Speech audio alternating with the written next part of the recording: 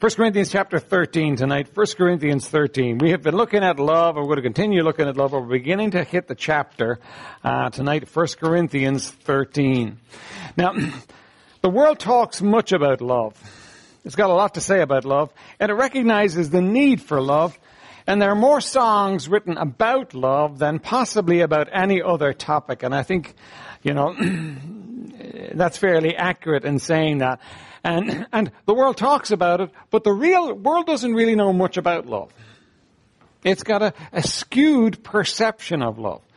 And we as his children need to love, because the Bible says that we need to love. The mark of a believer is that they love one another. That's the mark of a believer. But we need to understand biblically what love is and what it looks like. Now in 1 Corinthians chapter 13, Paul gives us a description of love. Right? He describes love for. He's going to tell us what it's about. And he's going to start really in chapter 12, in the last verse of the chapter. He says, "But covet earnestly the best gifts, yet show I unto you a more excellent way." Now, chapter 13 is sandwiched between chapter 12 and chapter 14. Chapter 12 deals with spiritual gifts. Chapter 14 deals basically with the issue of tongues. And what he's going to do in the middle of it is show you something better. Something better, a more excellent way than gifts, than tongues, than all those things that you could want. And he's going to take this and deal with it very thoroughly. Now, we don't even hope to get through it all tonight. We're going to introduce it tonight, and then we're going to really start into it next week, because we need to kind of knock some wrong notions out of it before we actually get going on it. But he's going to spend this chapter describing what love looks like to us. It's really helpful to us. Right? So let's read it. And as I say, we're going to really get into it next week, but we're going to look at we're going to introduce it tonight, right? 1 Corinthians chapter 13. "Though I speak with the tongues of men and angels and have not charity, I am become a sounding brass or a tinkling cymbal." Now, what he's saying is if you haven't got love, you don't sound like much at all. You can speak wonderfully, but it's just an empty sound in the end. "And though I have the gift of prophecy and understand all mysteries and all knowledge, and though I have all faith so that I could remove mountains and have not charity, I'm nothing." Now that's pretty hard. If I told you today you were nothing, you would be mightily offended with me. Reasonably so. But the apostle here is saying if we haven't got love, you're nothing. That's strong stuff. Verse 3, "And though I bestow all my goods to feed the poor, and though I give my body to be burned, and have not charity, it profiteth me nothing. Though I give myself as a martyr, and allow my body to be burned, and I give all my things," and God says, even if I do that and I haven't got love, it profits me nothing. No impact, no help, no reward. That's serious stuff here, right? "Charity suffereth long and is kind. Charity envieth not. Charity vaunteth not itself, is not puffed up, doth not behave itself unseemly, seeketh not her own, is not easily provoked, thinketh no evil, rejoiceth not in iniquity, but rejoiceth in the truth, beareth all things, believeth all things, hopeth all things, endureth all things. Charity never faileth, but whether there be prophecies, they shall fail, whether there be tongues, they shall cease, whether there be knowledge, it shall vanish away. For we know in part, and we prophesy in part, but when that which is perfect is come, then that which is in part shall be done away. When I was a child, I spake as a child, I understood as a child, I thought as a child, but when I became a man, I put away childish things. For now we see through a glass darkly, but then face to face. Now I know in part, but then shall I know, even as also I am known. And now abideth faith, hope, charity, these three, but the greatest of these is charity." By the way, the King James Version uses the word charity there to distinguish it from the other words for love, because what you're dealing with is the word agape here, and it uses the word charity. It's that sacrificial love that it's talking about. Right? That's a word of prayer. Father, would you bless us tonight as we look to your word and help us, Lord. Lord, we want to get this thing, but Lord, our hearts are so far from it sometimes. Lord, would you help us? Would you bless? In Jesus' precious name, amen. All right. The test of a Christian is love, this stuff here, right? Now, and you can get it right in all the other areas and still fail as a Christian if you fail in love. Remember, Jesus said, by this shall all men know that you are my disciples, if you have love one to another. So that apart from love, you can't pass the test. Talking to the Polish church today about this stuff. If a Polish person comes and has an English test, and they could come and write the most wonderful essay in Polish, but they would fail because the test is on English. Right? And what Paul is saying is, listen, you can fail in your Christianity apart from love. We've got to get this one. This one's not an optional for us. We've actually got to get this one. We've got to work this one. Now, there's much confusion in the Church of the Lord Jesus Christ as far as what love is. Much confusion. It is upside down and back to front. And we need to try and tease through some of that and understand what love actually means, what it is. Love is not the acceptance of everything anyone does. That's clearly not what it's supposed to be. And yet, oftentimes, that's what it's put forward as. Whatever they do is fine because we love them. That's not what love is. Love is discerning, and there are rules regarding love that we've got to seek to and but we do need to understand that there's no way we can get away with saying, well, I'm just not good at loving. I'm good at witnessing. I'm good at studying. I'm good at knowing the word, knowing the answers. But the love one, that's for the soppy people. That's for the people who are interested in that kind of thing. But us, we're tough and we're hard. No, listen, it's an issue for all of us. And by the way, it's not just a New Testament issue. It's a God issue. Right? Let's look at some of it. All right? Now we're going to do some Bible study tonight, and then I'm going to ask you some questions. Right, Sunday night and all as it is, we're going to get some questions. I want you to look at Leviticus chapter 19, verse 17 through 18.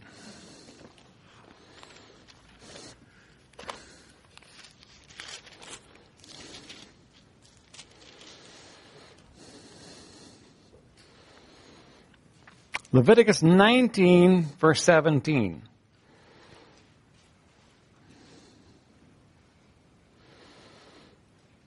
Thou shalt not hate thy brother in thine heart. Thou shalt in any wise rebuke thy neighbor, and not suffer sin upon him.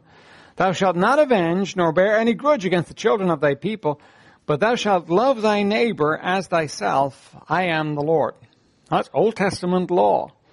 You're supposed to love your neighbor as yourself. By the way, the practice of the Jews and the reality of their scripture were often very different. Right? The Romans said of the Jews that they hated everybody. And, their interpretation of Scripture very often was like that. It was that they just hated everybody. But they were told they were supposed to love, all right? So the whole Old Testament law gets summed up in that one. Look at Romans 13, verse 9.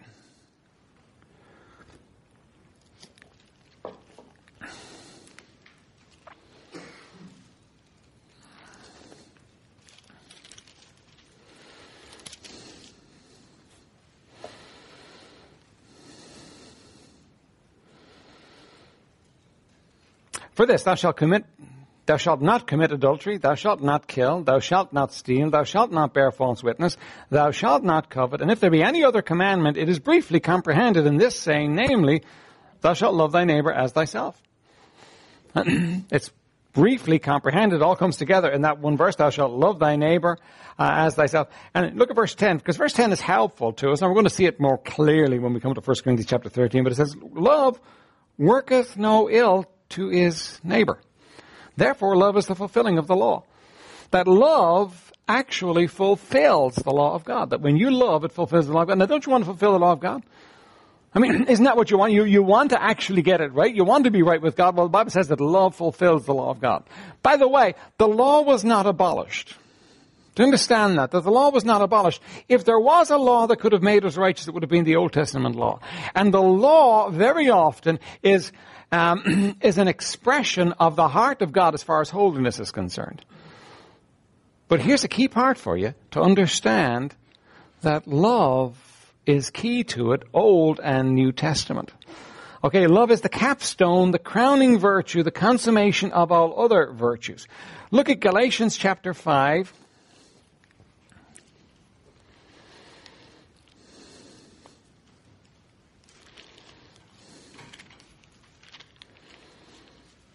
Verse 22.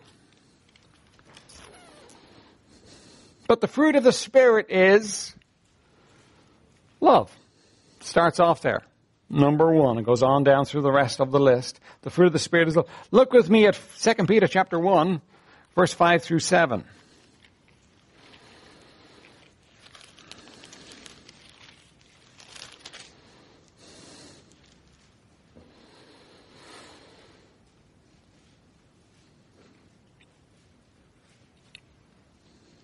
And besides this, giving all diligence, add to your faith virtue, and to virtue knowledge, and to knowledge temperance, and to temperance patience, and to patience godliness, and to godliness brotherly kindness, and to brotherly kindness charity. For if these things be in you and abound, they make you that you shall neither be barren nor unfruitful in the knowledge of our Lord Jesus Christ. Right? So that you're working towards adding to all these things love. Look at Colossians chapter 3, verses 12 through 14.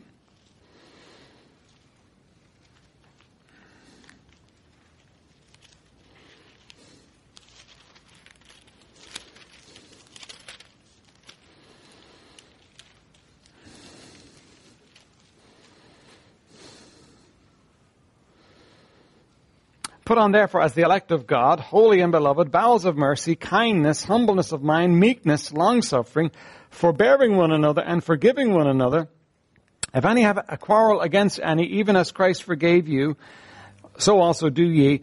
And above all these things, put on charity, which is the bond of perfectness. And that word perfect in the Bible means mature or complete. The complete Christian is one who loves. The complete Christian is one who is able to love, right? So it's the capstone. You know, it's what you're shooting for. When you get to the place where you can say, listen, I got the Christian thing down. How it's represented in your life is you can love. You can love biblically. All right? Look at 1 Timothy 1 verse 5. Love is the goal of Paul's instruction here.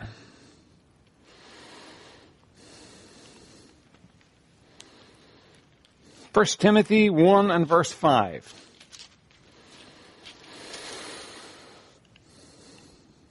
Now the end of the commandment is charity out of a pure heart and of a good conscience and of faith unfeigned.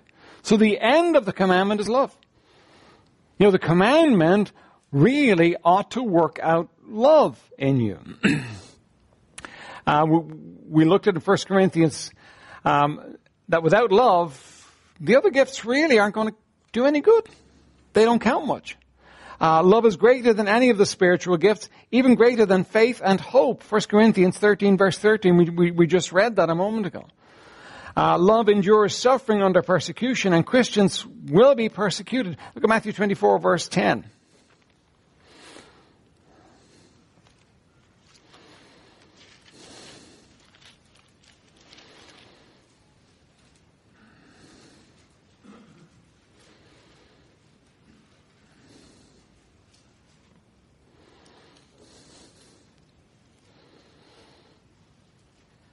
And then shall many be offended during persecution, and shall betray one another, and shall hate one another, right? And the idea is that love endures as far as that's concerned. Love is easily lost. In Revelation chapter 2, 1 through 7, the Lord Jesus accuses the church of having left its first love. And you know what? They didn't know it. They didn't know they left their first love. Look at Revelation 2 there, verse 1 through 7.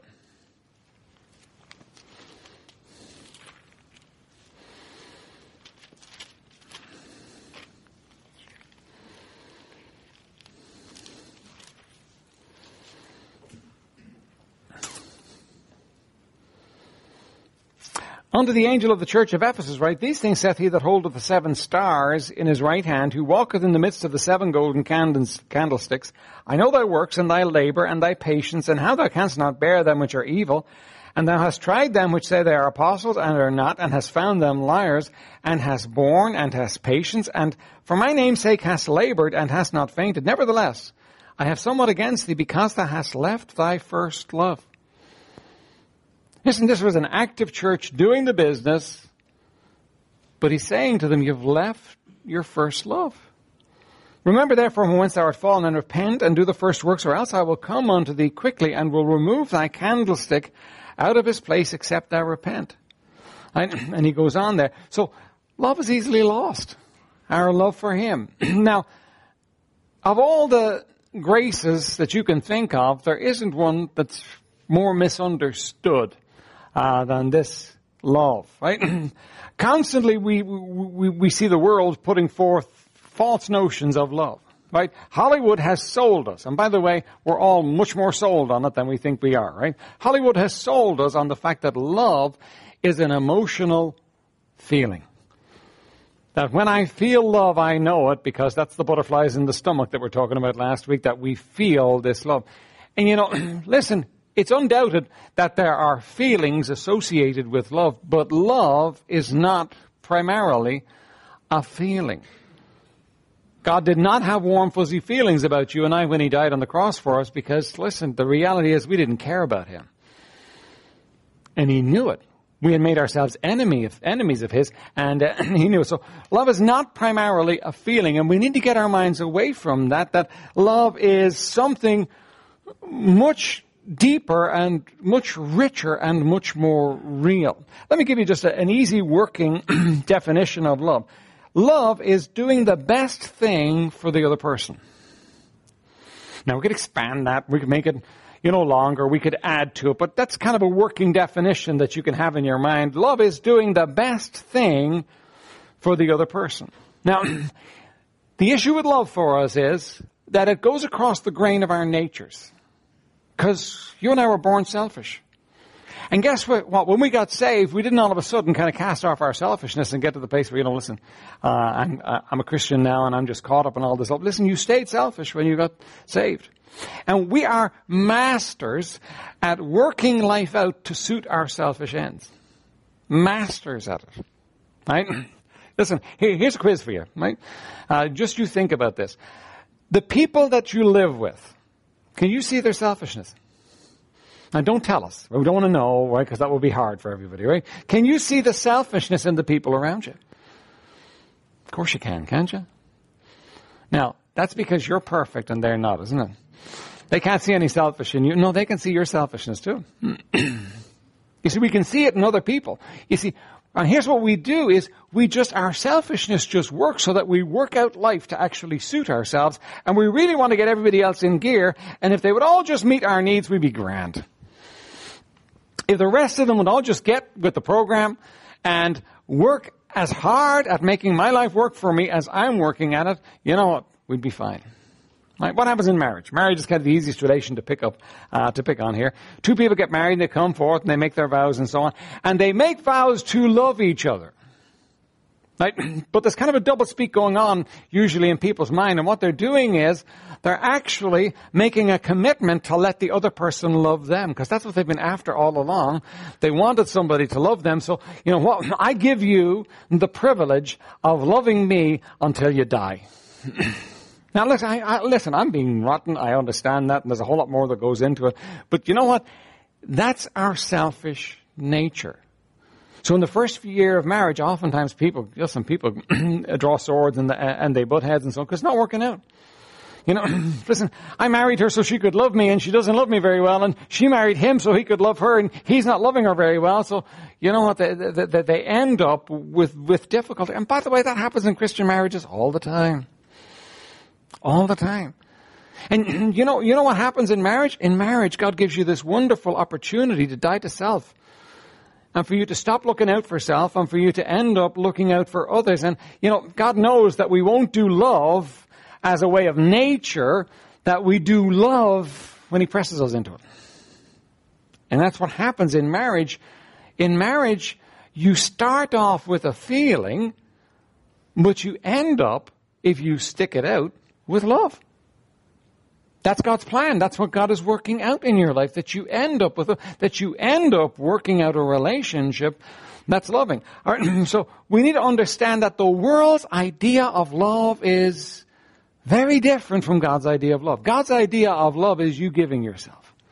For God so loved the world that he gave his only begotten Son.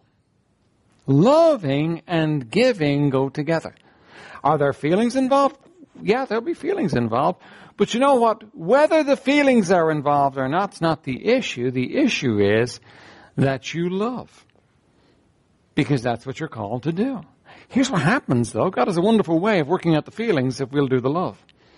Remember last week we talked about loving your enemies? By the way, let me rehearse this with you because it's worth getting into your heart. We talked last week about 3 ways that you could love your enemies. Did any one of them have anything to do with feeling? You don't know, do you? Let's go back. Matthew chapter 5.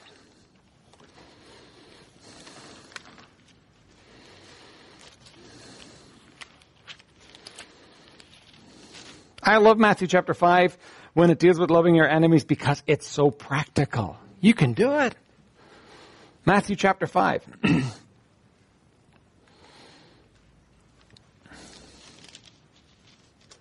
Verse 44, but I say unto you, love your enemies, bless them that curse you, do good to them that hate you, and pray for them which despitefully use you. All right? Now, they are not separate things. Love your enemies there is actually defined for you in the 3 actions you're supposed to do. So what are the 3 actions you're supposed to do as far as loving your enemy? Give me one of them here. Pardon? You bless them. Now, what do we say bless them meant? Bless them that curse you. They're going to say all kinds of rotten things about you, but you're going to say good things about them to yourself and to others. That's not easy, but you can do it. Right? You're not going to say bad things about them because that's just not right. That's not loving. You're going to love them even though they don't love you. These are your enemies, remember. These are not your friends that we're talking about here. It's easy to say good things about your friends. This is you saying good things about people that really don't have your good at heart. Okay, so that's the first one. Right? You're going to bless them that curse you. What's the second one? Do good. Can you do good to somebody who's mean to you? Well, you can, but man, it goes against your nature, doesn't it? Listen, you know what? In order for you to do good to somebody who doesn't like you and is out to get you, you have to kind of die to your nature and be alive unto God's nature. It has to be kind of God doing it through you, doesn't it? But you can bless people that don't love you. You can do good to them. And what's the third thing? Pray for them. Listen, I love it. Those things are so simple and straightforward and practical for us to do. I love the fact that Jesus didn't say, I want you to feel good about them all the time, never have a bad feeling about them, because I bomb out on that one. You bomb out on that one. Right? But he didn't tell me I was supposed to feel anything. He told me I was supposed to do something. And the things he told me to do, I can do. I can bless, I can do good, and I can pray. And you know what happens? When I bless, do good, and pray, I often end up with feelings that are the right kind, that are good. Right? So when it comes to love and how we're to love and what we're to do as far as love is concerned, we've got to understand, first of all, that it looks different to the picture the world has given us of it. Let me say this to you. It looks different to the picture the Christian world has given you, too. Because the Christian world spins off an idea of love that's kind of weak and limp and lame, and really, when you examine it, very often unbiblical. Right? Now, here's where we get to the nitty-gritty of what we're looking at tonight. We're going to look at what does love look like. Okay, what does love look like? You ever wonder that? You're dealing with somebody and you think to yourself, now, what does love do now? How does love look in this situation? You know, I'm supposed to love everybody, but what does love look like in this situation, right? So let me throw you out some things, and you tell me what love looks like in this situation. All right, you have a disobedient child. What does love look like? Come on, talk to me. You got to talk to me tonight, right? The rod of correction. Right? Now, how many of you were spanked as a child? All right, a lot of you, right? How many of you thought the most loving thing your mother or father could do for you was put you across their knee and whoop your rear end? And you didn't feel that, did you? You know, as a child, I understand, that there's a connection between the heart and the, and the rear end, and ultimately you do feel love because you feel like you're corrected and you're trained. But you know what? In the moment when heaven and earth collided in your life and Dad took whatever he took to you, you didn't feel love. But was it love? Okay, look at Proverbs 13 verse 24. By the way, the scripture ultimately is the decider. Proverbs 21, what did I say now? Proverbs 13 verse 24.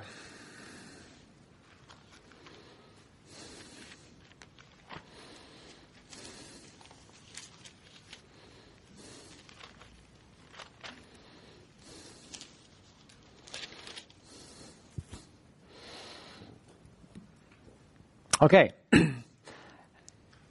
He that spareth his rod hateth his son, but he that loveth him chasteneth him betimes. Right, now listen, the world would tell you it's completely different. How could you say you love your child when you take a rod to your child? But taking a rod to your child, God says, is a demonstration of your love for the child. And he actually says it himself in Hebrews chapter 12. He says, listen, he chastens his children whom the Lord loveth, he chasteneth. He says, if he doesn't chasten you, he's not your father.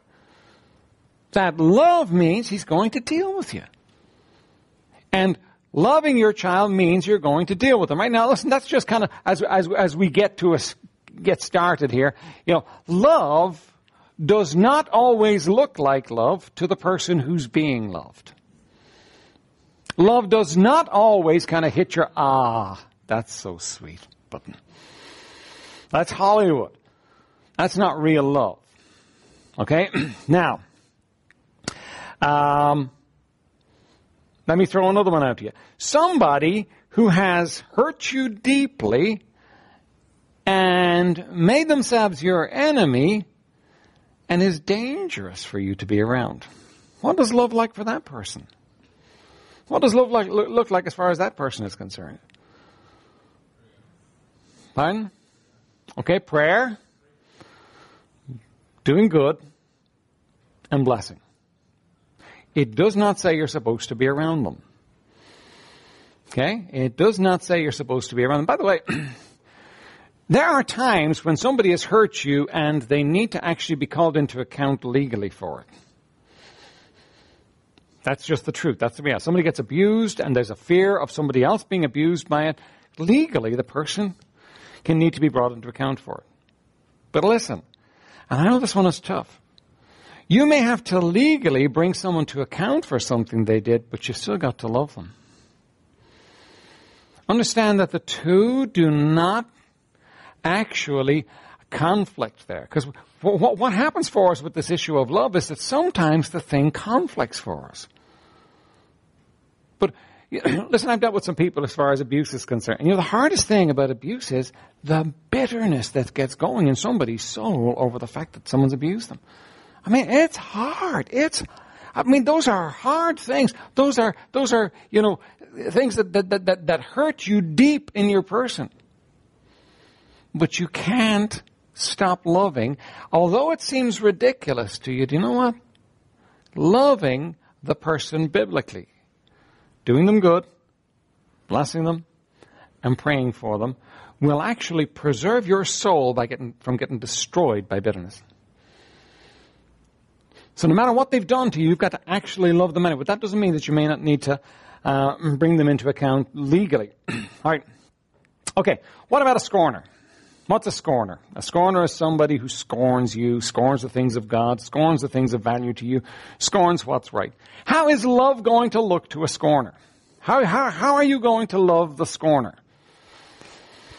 Now, I'll warn you ahead of time. There's a catch in this one. Fun? Cast out the scorner. How is that love? How is it loving someone to cast out the scorner? Well, here's what we got to do. We got to balance commands. Right? What's the first command?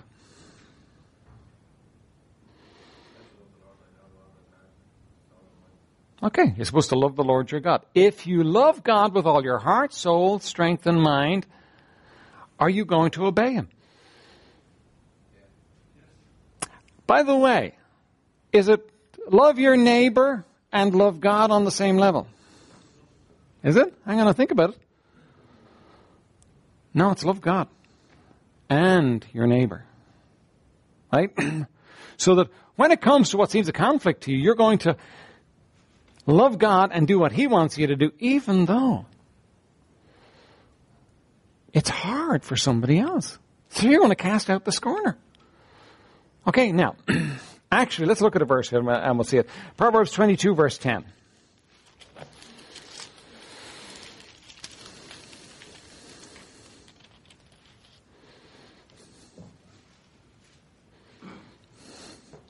In fact, let me give you a bunch of verses here.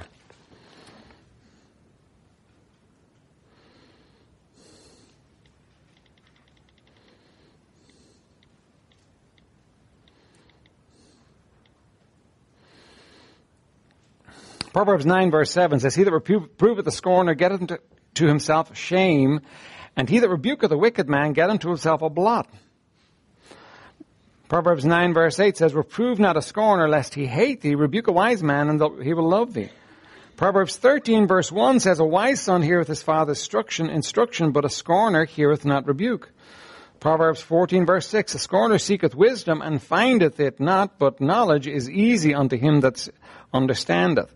Proverbs 15 verse 12, A scorner loveth not one that reproveth him, neither will he go unto the wise. Proverbs 19 verse 25 says, Smite a scorner, and the simple will beware, and reprove one that hath understanding, and he will understand knowledge.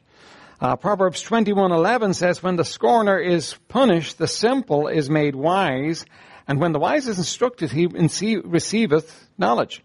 And it goes on. Dealing with the scorner, right? Proverbs 22 verse 10, Cast out the scorner, and contention shall go out, yea, strife and reproach shall cease. Right? When it comes to dealing with a scorner, you have two rules you got to bear. First of all, you got to love God first. And secondly, you've got to look at the damage he's doing to the simple. Because the simple can become a scorner, and the simple becomes a scorner by being around a scorner. And so, in order to love God and protect the simple, you cast out the scorner. Now that's hard, and that doesn't look like love. Now what does it mean to cast him out? It means you put him out. He just can't be around. That's it. You're not going to have him around. Now that's hard for us to do. But if we're going to love, it's something we have to do. What do we do sometimes? Oh, look, that's too hard, and I don't want to do that to him, and I don't want to hurt him. I want to love him. So I'll keep him in, and I'll look after him, and I'll try and help him, and so on. By the way, there's not a verse in the Bible that tells you can help a scorner. Find it for me. I haven't found it yet. There's not a verse in the Bible that tells you can actually help a scorner. A scorner is a scorner. And he needs to be cast out. And you say, well, is there no hope for him? Well, when somebody gets to the place where they're a scorner, it doesn't look like there is. Now, there's always hope with God. But it doesn't look like there is. But you know what you've got to do? You've got to love God enough to obey him. And you've got to love others enough to protect them from the scorner, and so you cast him out. And you don't have a choice. And you say, but that doesn't look very loving. And people aren't going to like me if I did. That doesn't matter. You've got to love God and love others first, even though it's going to cost you. Guess what? You know what? That becomes love. It's going to cost me. I'm going to look bad. That doesn't matter. You've got to love God enough to obey him and to cast out the scorner. Now, see how complicated this thing gets? But it's not really complicated. If you just apply the principles, I love God first. If I love God enough, I'm going to obey him. And you know, I'm always going to be right when I come out on God's side of it and obey God. I'm always going to be right. If the whole world is against me and I obey God, I'm always going to come out right. Okay? All right. Another one for you. All right, now this is totally, this is just an idea, that could never happen, right? But we'll say you're the king. How many of you would like to be king here, right? Val would like to be king. You'd like to be king. We'll say you were a legitimate king. You were the king of Tala, all right? That's not very wonderful and but Tala is a sovereign state, that belongs to itself, and you are the king, and you are the government, and you are the law of Tala. Sound like fun? That does. I mean, all these people coming to pay homage to you and to curry your favor and all that sounds very good, right? Right. Well, you are the government, right? And they bring before you a man who has just murdered somebody. What are you going to do? Now, you're the ultimate authority in this situation. There isn't, apart from God, there isn't another authority. What are you going to do? And they have witnesses. They saw this man stab somebody. What are you going to do? Isn't that tough? What are you going to do? Sorry? Forgive them? Send them to prison? What does the Bible say? What does the Bible say? Okay, the government. Now, do you get that one? Listen, by the way, who wants to be a king now? Aren't you glad you're not a king? Now, listen, biblically, in that case, you have the responsibility to exercise capital punishment because that's what God says. Well, say the guy says he's sorry. You still have to execute him because that's what God says. God says that he that sheddeth man's blood, by man shall his blood be shed. The ruler beareth not the sword in vain. That's the function of government. Now, I understand that's the totally hypothetical situation. It's never going to happen, and you're never going to be in that place, because we live in a different day. But understand that if we're to take and apply what God says and do it God's way, that's what you're going to. Now, listen, your soul and my soul says, I don't want to do that. In fact, I don't want to be king anymore. I'm resigning as being king because I don't want to be the one, that's saying he's got to die. But if you were the king, that's what you'd have to say. And you say that's not very loving. Well, it actually is. It's very loving to the other people that he won't be able to murder. It's very loving to a society that you send out the signal to murder is not acceptable here. It just will not be accepted here. It is very loving to those people. And you say, well, what if he got it wrong? Well, there are they're supposed to be the witnesses and so on. It's possible that you would get it wrong, but it's still a command of God. That the ruler is supposed to do that. And that is, again, loving God and loving others.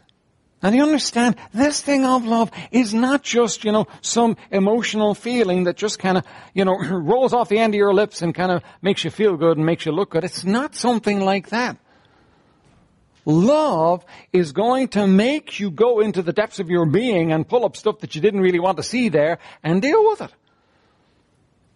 Because love is very real and very tough.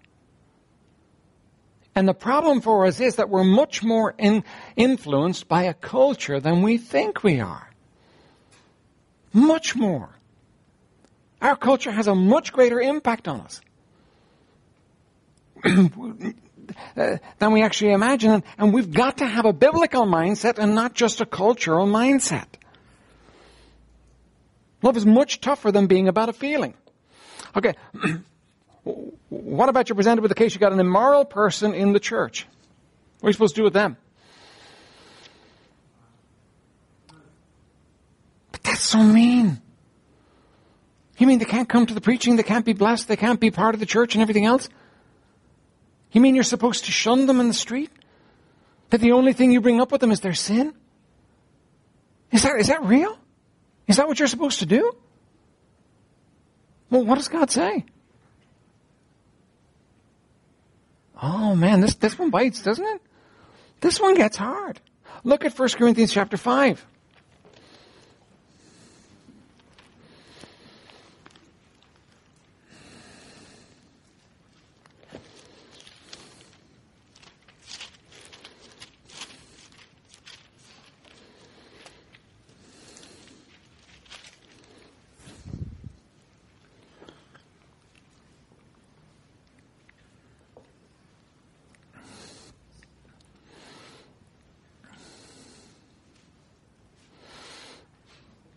1 Corinthians 5, verse 1. Let's read through all of it here. There's only 13 verses to it. It is reported commonly that there is fornication among you, and such fornication as is not so much as named among the Gentiles, that one should have his father's wife. And ye are puffed up, and have not rather mourned that he that done this deed might be taken away from among you. For I verily, as absent in body, but present in spirit, have judged already that as though I were present, concerning him that hath so done this deed. In the name of our Lord Jesus Christ, when ye are gathered together, and my spirit, with the power of our Lord Jesus Christ, to deliver such a one unto Satan for the destruction of the flesh, that the spirit may be saved in the day of the Lord Jesus Christ. What are you going to do with them? You're going to put them out of the church. You're going to deliver them unto Satan for the destruction of the flesh. That's tough stuff. That doesn't look very loving to me. Right? Let's continue on, though. Your glorying is not good. Know ye not that a little leaven leaveneth the whole lump? You only have to put a little piece of leaven into the bread, and listen, it leavens the whole thing. And what he's saying here is, listen, a little bit of sin in the church will grow and affect all of it. Now, why is it important that the church be kept pure? Tell me, why is it important that the church be kept pure? Because God is a holy God. Why? Any other reasons here? Pardon? That's its purpose. It's to be the bride of Christ. And he wants to present unto himself an unspotted bride. A clean, a holy bride. This is important to Jesus. Listen, Jesus said, I will build my church. It's his church. Now, you and I have the task set before us in as much as we are able of protecting the purity of the church. By the way, isn't it a bit hypocritical for us to put somebody out who's got impurity in their lives when we have impurity in our own lives? Isn't that a bit hypocritical? So every time we have to deal with somebody as far as putting them out is concerned, we need to understand, the finger's pointing at us. Are we clean? Are we right? Are we holy? Are we what we should be? Right? But the deal is, you and I, as the church, are charged to protect the holiness of this church. By the way, that means that if I know of something that's wrong in the church, I should deal with it. Yeah? What about if you know something wrong that's wrong that I don't know is wrong? Should it be dealt with? Okay, it should be dealt with. Because the church should be kept pure. Key issue. This is not a small one. This is because of the Lord Jesus Christ. Look at verse 7. Purge out therefore the old leaven, that ye may be a new lump, as ye are unleavened. For even Christ our Passover is sacrificed for us. Therefore let us keep the feast, not with the old leaven, neither with the leaven of malice and wickedness, but with the unleavened bread of sincerity and truth. And he goes on, then he says, I wrote unto you in an epistle not to company with fornicators, yet not altogether with the fornicators of this world, or with the covetous, or extortioners, or with idolaters, for then ye must needs go out of the world. But now I have written unto you not to keep company if any man that is called a brother be a fornicator, or covetous, or an idolater, or a railer, or a drunkard, or an extortioner, with such a one know not to eat. For what have I to do to judge them that are without? Do not ye judge them that are within. But them that are without God judgeth. Therefore put away from among yourselves that wicked person. Now listen, what you're supposed to do to maintain the purity of the church is when somebody's put out of the church, you keep them at arm's length. You shouldn't love them, should you? No, you always love. But love to somebody who's put outside the church looks different again. Love to somebody who's put outside the church is like this. Listen, I love you and you need to be right with God, but you need to repent. And by the way, the Bible shows us what repentance looks like. Look at me in 2 Corinthians chapter 3.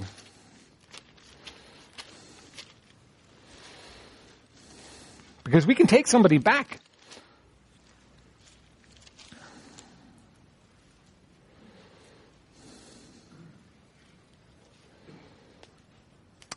Chapter 2.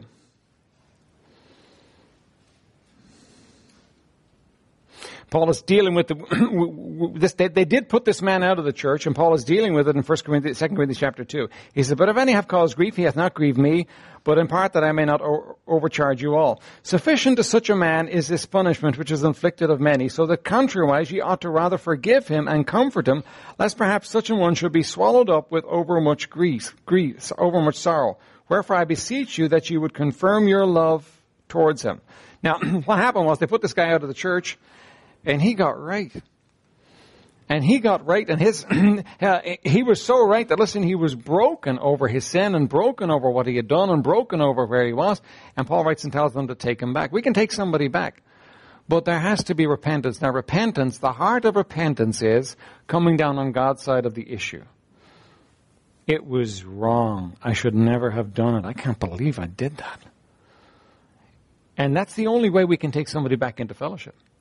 Now, understand that, because, listen, I'm the pastor. We're the church. We've got to deal with issues as a church. That until somebody is completely repentant and brought before the church and voted back into membership, they're not a member again.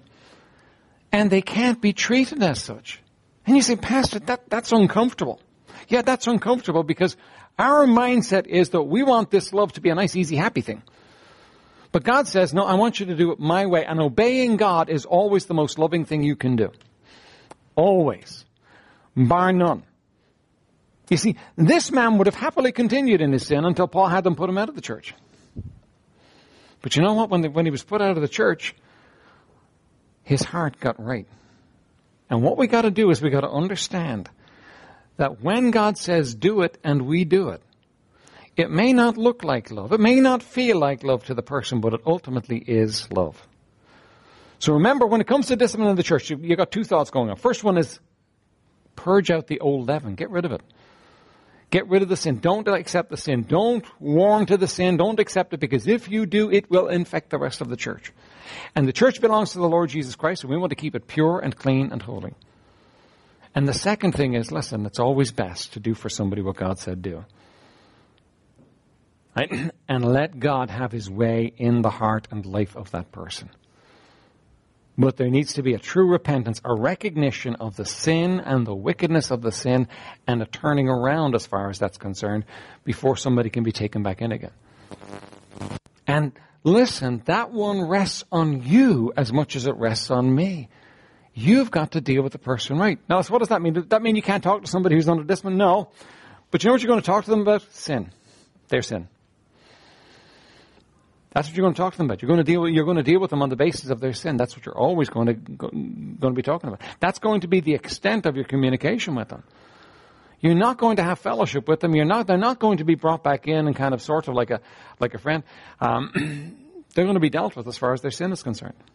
Can somebody who's under discipline come to church? Yeah, they can. But it makes it very awkward for the church and very awkward for them. They can come to church and they can be under the preaching because that can be a help to them as far as turning around. But they can't be in fellowship in the church.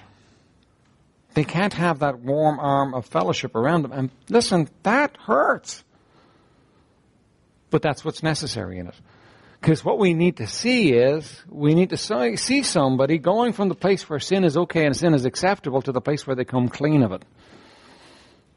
And it's wrong, and they come down on God's side.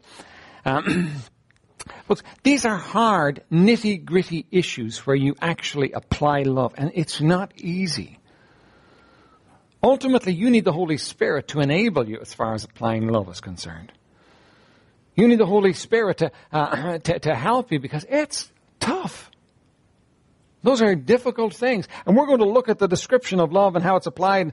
But we need to understand that, first of all, we can't avoid love. If you don't love, you're wrong. And it doesn't matter who it is. You got to love them. Right? You can't avoid love. Right? But we also got to understand that applying love takes wisdom of the Word of God. And I haven't covered all the issues tonight. There's no possible way I could come across all the issues. You're going to have to take the issues for yourself. Remember this. You're supposed to love the Lord your God with all your heart first. And then your neighbor as yourself second. So when it comes to an issue between doing what God wants you to do and doing what your neighbor wants you to do, you're always going to do what God wants you to do. When it comes to you doing what your neighbor wants you to do, you're always going to take it in the light of what God says. Because does your neighbor know what's best for him? Christine, does Aaron know what's best for her? Listen, does Connor or she know what's best for them? No, listen, you know what? You do what's best for them. Sometimes they like it, sometimes they don't like it. Even going to bed can be war in a home, because what you're going to do is you're going to do what's best for the child, not what the child particularly wants at that time. When somebody demands something of you, you've got to weigh it against what God says, and you've got to do what's best in the situation, not what you feel like doing, not what you think they want you to do. Loving means doing what's best for them in the long run. And that's a tough one to call sometimes. Loving never means you doing what you feel like doing for them. That's not what it means. It means you doing what's best for them. It's always going to go across the grain with you, in the sense, look, sometimes it's going to be easy for you. It's easy to love some people, but it's going to mean you going across the grain as far as what you want is concerned, to do what's best for them. For God so loved that he gave. It cost him. And when you love, it's going to cost you. All right, any questions tonight? Any questions that you want to answer tonight? Because I'm not sure I can answer them, because this is a deep topic. But we do need to grapple with it, and we need a biblical mindset when it comes to this thing. Because if we go with the flow of our day, we'll have all kinds of unbiblical notions floating around as far as love is concerned, and we'll be ruined as a people and as a church. All right, any questions that I can help you with here? Anthony.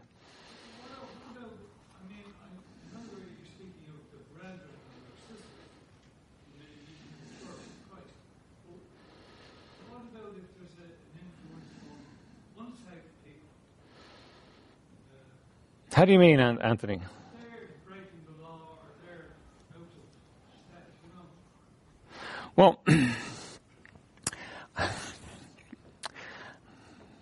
evil communications corrupt good manners. Principle. So you don't want to be around somebody who's breaking the law and who's doing wrong. What you do is you shun them. You walk away from them. Now, I realize there are some relationships that are not as easy as that for you to actually step away from, and that's got to be worked out on that basis. But the basic principle would be that you don't spend time around somebody like that. What about a scorner in the world? Well, you can't cast out the scorner in the world, can you? So listen, what you do is you separate yourself from the scorner. I don't want to be around you. You're just a scorner. Because, look, I guarantee you might not think it. You might say, I can handle it. You can't. A scorner chipping away at you erodes you. A scorner chipping away in your life will just tear you down. Somebody who's constantly critical of God and critical of the church and critical of the Bible, it will have an impact on you.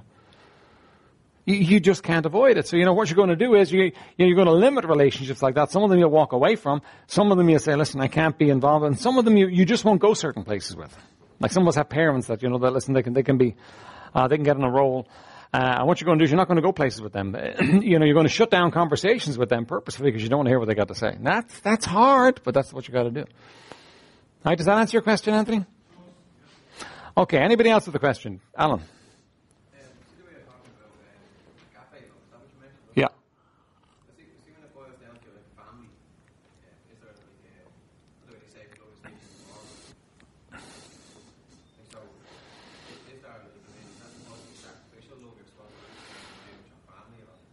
Well, the love words intermingle in the Bible, right? The love of family is that warm-hearted affection, is kind of phileo, you know what I mean? It's, and that's the word brotherly love. It's what it's shown us in the King James. And listen, you can have that warm-hearted family affection towards somebody, right?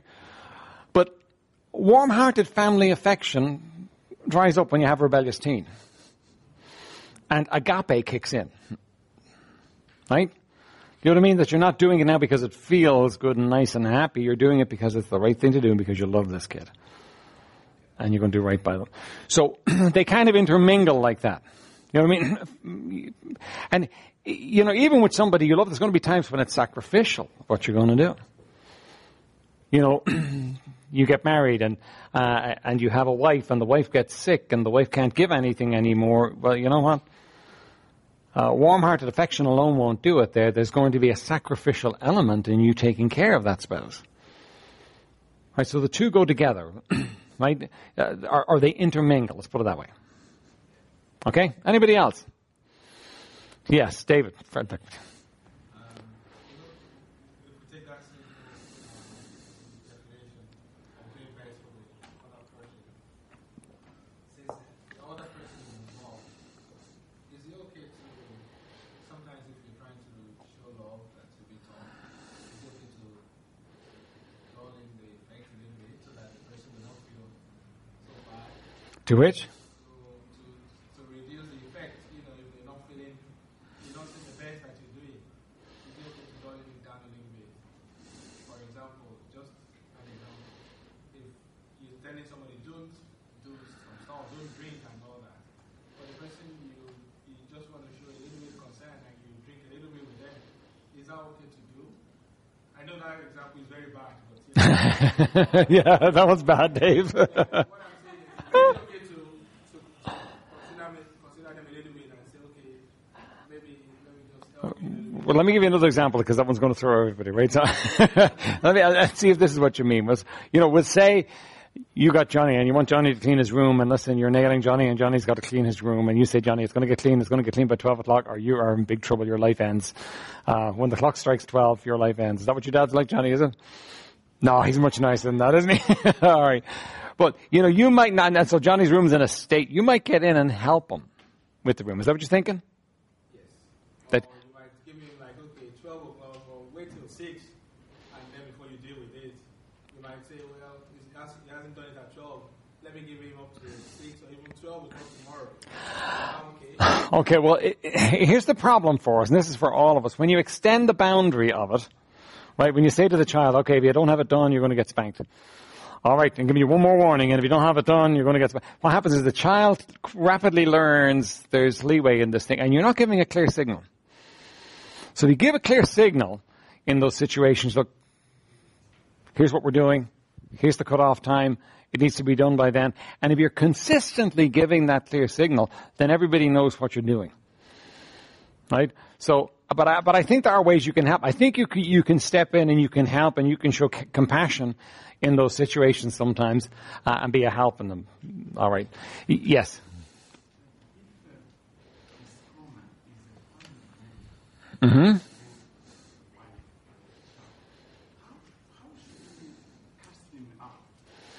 Okay, well, you can't cast out your wife, right? just understand that. Even if she's a scorner, you're kind of stuck in the situation. And really, when it comes to a child, now there is a time that comes when you can't cast a child out. By the way, folks, we need to understand this, that our children live in our homes, and yes, we've got a responsibility to them, but our children live in our homes and they're under our rules, they're under our jurisdiction, and they have to follow the rules.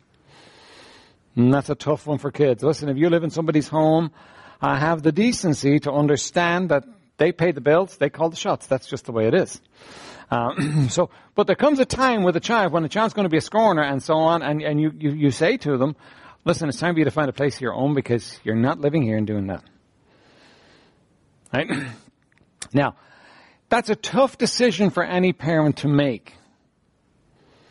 But there comes a time when you have to make that decision because if you don't, you ruin your family. That's a tough one to come down on. It's a tough one to do. And obviously you can't kick a 12-year-old out to fend for themselves. But there comes a time when, listen, somebody's tearing everything else that you're doing down. You say, look, this is not going to happen. You're going to do right in the situation. And if you're not going to do, you're going to fend for yourself and look after yourself. Now, kids, by the way, do understand that money doesn't grow on trees. Sometimes they act like that, but that's just because parents give it to them like it grows on trees, right? But they can understand that money doesn't grow on trees. And they rapidly understand, too, that there aren't, hosts of homes with their doors open, just people wanting to take care of them and love them and give them and buy them shoes and clothes and send them to school and so on. And so they need to understand, listen, there's kind of a quid pro quo here that, listen, you're living in my house, you're going to do what's right. That's just it. It's not like you're holding the axe, otherwise I'm going to kick you out of the house, but you are going to do what's right because you're living in my house, and that's the way it is. And that's reasonable, normal justice in the situation. So that you have to have control of the home. Sometimes you've got war to have control of the home. But you can't ever abdicate control of the home. By the way, who's responsible for the home? Who's in charge of the home? Who's supposed to have control of the home? Pardon? Father. Dad isn't ultimately responsible. If the home is not under control, God says, hey, what are you doing there? The home is supposed to be under control. And you have to maintain that. And I realize, in the day and age we live in, that's not easy. By the way, in biblical times, it was much easier. What you just did was you took your rebellious son to the elders at the gate. You told them, this is my son. He won't obey me. He won't obey his mother. And they said, that's okay. Leave him with us and we'll deal with him. And they stoned him. Now, obviously that doesn't happen today. But that's the heart of God. And by the way, do you know why it was done? It was done to purge out evil in the land. It was done so that the evil didn't get perpetrated. Now, we probably have a very small church if that had been exercised a few years ago. But, you know what? Ultimately, and the reality is that there wouldn't be so many rebellious kids if that kind of a law was in place. Now, it's not in place, and I'm not advocating for it, okay? Don't get me wrong on that one. I'm just saying that's what was done in the Old Testament. And that demonstrated the heart of God. By the way, there is no peace with a rebellious child. You can't make peace with a rebellious child. You just can't. Right? The only peace there can be is when the rebellious child is yielding, is submitting. Don't fight every battle. Don't make every battle an issue. But you've got to come to the place where, listen, the rebellious child cannot get away with it. It's got to be horribly uncomfortable to be rebellious in your home. Right? Tough things. Again, love, though. You're loving the child enough not to let them get away with it. That you got to deal with them. Don't some of you wish God had done that that you had a parent that did that in your life that would not let you get away with it, just nailed you to the floor? By the way, do you know the best time to nail a child to the floor? Starting at about 1. Working hard in the early years, and it gets easier as you go along. But the best time to deal with a rebellious teenager is, before they're 5. After that, it gets harder. It gets progressively harder year by year. So parents, you got small children in the home, have at it, do the business, do it now, because it will get harder as they get older. A rebellious 2-year-old is kind of funny. But if that rebellion that's in a 2-year-old goes unchecked, a rebellious 15-year-old is a whole different deal. A rebellious 15-year-old can put your life in a spin. All right. Does that answer your question? Okay. Anybody else with a question? Folks, these are tough things. And these are things as believers we're called to actually apply love to. And it's not easy. It's not easy. You're going to need the wisdom of God and the Word of God to actually work out what love looks like in those situations. Get it wrong, and you store up a Holocaust for yourself. You've got to come down on God's side of it. You've got to work it out. We're supposed to be students of the Word. We need to do it God's way. All right. Anybody else with a question? Christine.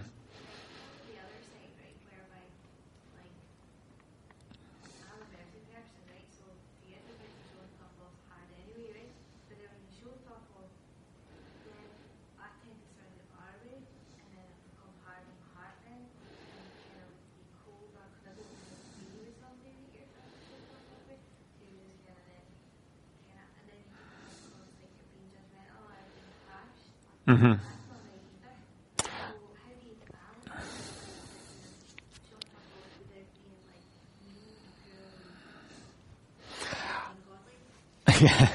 I know what you mean. Our personalities are all different when it comes down to it. Really what it needs is it needs spirit controlled. You can be compassionate and do discipline. It's just harder because you can feel what you're given. By the way, look, when you're dealing with your child, it should not be, that you're thinking about something else and you're just kind of laying into them. I mean, kids are going to have a hard time with that. It ought to be. Look, you ought not to have to spank every day. That's too much on everybody. And there may be those rare occasions when you have to spank a kid several times in one day, but they should be rare. Chris and Zoe called me one night. They were at their wits' end. Christopher, every night they would put him to bed. Every night, Christopher would get up, turn on the light, and read a book. Right? You know, Christopher's, I think, 3 at this stage. Was he 3 at that stage? And, you know, so and, you know, they're spanking him, and they're just weary spanking him. And I said, look, you gotta buck smart in this thing, right? Take the light bulb out. You know, put him to bed, take the light bulb out, and walk out, and he won't be able to do it anymore. Right? Because you don't want to be constantly going after kids. Because kids get confused. Does your computer ever get confused? You know, you put so many things into it, it gets confused, and you have to switch it off and start it again. Do you know, kids are like that. They get confused sometimes. So, you need to deal with them, but it needs to be in such a way that when you've dealt with your child, the message has gone home. It's clear. It's crystal clear. It's sharp. They know this is not acceptable. Boom. And so, in order, maximum impact needs to be rare. Now, I'm not saying withhold spanking your child. I'm saying when you do, it's got to achieve results. It's got to achieve such results that you can look back and you can say, now look, we don't want to go there again, do that. And the child goes, no, we don't want to go there. There's got to be that impact on the child. So that you're not constantly in emotional turmoil because you got to spank the child. Because the truth is we're not able for that. We just kind of bomb out on that one. You know, so that when you actually deal with something, you deal with it, and it's dealt with, and the situation has changed, and the memory is inserted, and the child is saying, I don't ever go there again. A child should never come away from a spanking smiling. The parent that lets a child walk away from a spanking smiling needs a spanking themselves. The child should come away from a spanking broken.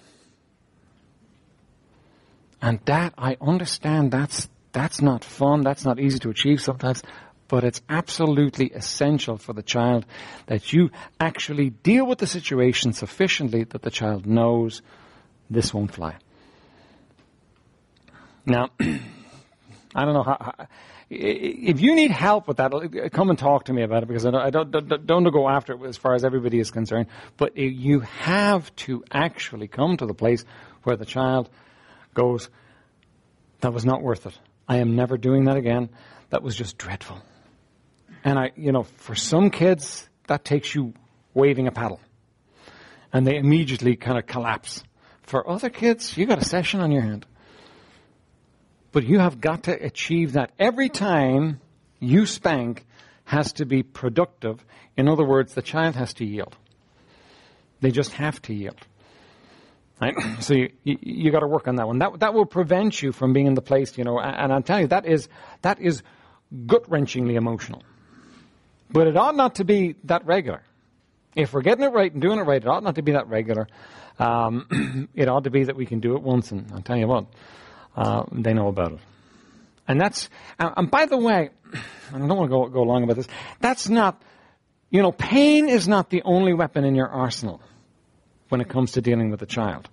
Because if you do that, you're likely to really hurt them. Pain, and by the way, some kids have a high pain threshold. Okay. Right? I always think of poor Hugh Daly's teachers and how they were trying to deal with him when he was a kid, right? Because he was not going to give in no matter what. That right, Hugh? Kids have a high pain threshold. There needs to be more than pain. There needs to be a drama involved. And I don't mean just, a makey-up drama. There needs to be a drama involved in the sense that, listen, okay, you did wrong. Now, what did I tell you would happen if you did wrong? Why do I have to deal with this? Because of God. What does God say about this? And you talk to them about what God says, and you talk to them about some issue from the Bible, maybe about what it says about it. And you talk to them about the consequences in their lives of you not dealing with it. And it can be real stuff. Ruthie told a lie and got dealt with for it. And then, I shouldn't tell all these stories. I'm going to have to stop telling all these stories on my grandchildren, right? But Ruthie told a lie and got dealt with it. And then, a while later, she told another lie. And she was wailing. Everybody's going to say, here comes Ruthie, the liar. Now, that was something Oriel had told her. That if she tells lies, people are going to say, look, here comes Ruthie, the liar. It actually got in for her, actually connected for her. But there needs to be a drama involved in it so that the kid understands this is the end of the world. And now I'm going to have to spank you. And now we're going to have to deal with this issue. And I don't want to be spanking you. I want things to be nice and sweet and happy. And listen, you're doing these things and you're making it that I have to spank you. No anger. You're upset over their sin, but you're not, spitting nails at them angry. No anger involved in this. Now you're upset. Now I'm going to have to deal with it. And if I don't deal with it, God's going to be upset with me. God's involved. God's all over this situation. And they understand this is huge, this is big. And then you go and do the business. Now, if you get it right, by the time you come to do the business, they're half broken already. Because they understand this is not going to fly, and, they're just going to wreck their own lives, and they're breaking your heart over it. And then you do the business of dealing with them, and you end up ultimately, and I'm talking in nice, easy terms, and some of you are on the coal face dealing with this. It's not always as easy as that. You end up dealing with a child, and you end up with a child who's broken and who loves you after it's all over. It's amazing. I mean, they just want things to be right between you. They want to get things sweet between you again. Right? And they love it. And in their little minds, they're never doing it again. And by the way, the younger they are, the easier it is to get them. But they don't walk away hardened. You just made the next session 10 times worse. They walk away broke, and you got to do whatever it takes. And listen, when it comes to dealing with children, you need wisdom and you need mercy from God, because there's no other way to do it. But you cry out to Him. But you love them enough to stay at it with them and to deal with them. And listen, the dividends are wonderful. But that's God's way. He that loveth his child chasteneth his child. And by the way, when you're dealing with, they're not going to feel this is a wonderful demonstration of your love. Tell them, I'm doing this because I love you. I'm doing this because I don't want you growing up the kind of person who just does these things. I'm doing this because and listen, it's a whole different thing than the abuse of the world. It's something that's going to be such a help to your child, but deal with them. All right? Help? No? Okay. Here's what I'm saying to you. You're going to have to cross over your nature to do this, because your nature is to be merciful. Right? And without getting hard. But you shouldn't have to be doing it all the time. When it happens, and the fact that you have to cross over your nature, and the fact that you say, I hate this, but I'm doing it anyway, is actually part of the impact of what you're doing. Right? That's love. That's love stepping beyond what I feel and what I want. Because there's not a person in this room that loves confrontation. They're the rare person, but we don't like confrontation. And we don't like confrontation with our kids. We want things to be nice and sweet and happy. And you have to step over yourself to do it. All right, anybody else got a question? We should close in prayer and go to the Lord's table here. All right, so what we've looked at tonight, I suppose, is how love plays out in hard situations. And they are hard situations, and it needs love for you to play them out in them. And by the way, you may disagree. You may say, listen, he's off his rocker on that. Check it out in the Bible. You have to be biblical in your thinking. Your gut may say, I can't go with you on that. I can't go with putting someone to death. Check it out in the Bible. That's what God says. You're not going to come up with a better plan than God's. Check it out in the Scripture. Check out what the Scripture says. Be biblical in your thinking, and the application of love is going to be much easier for you. All right, let's bow for prayer. Father, we thank you for this evening. Thank you, Lord, for these that have come. Lord, for their love for you and their desire to love others the way you would have them to. Now, blessed Spirit of the living God, would you work in hearts and lives in such a way, Lord, that we're able to undertake to love as you would have us to love. Lord, difficult issues, hard things to face. But Lord, would you do it for us? In Jesus' precious name, amen.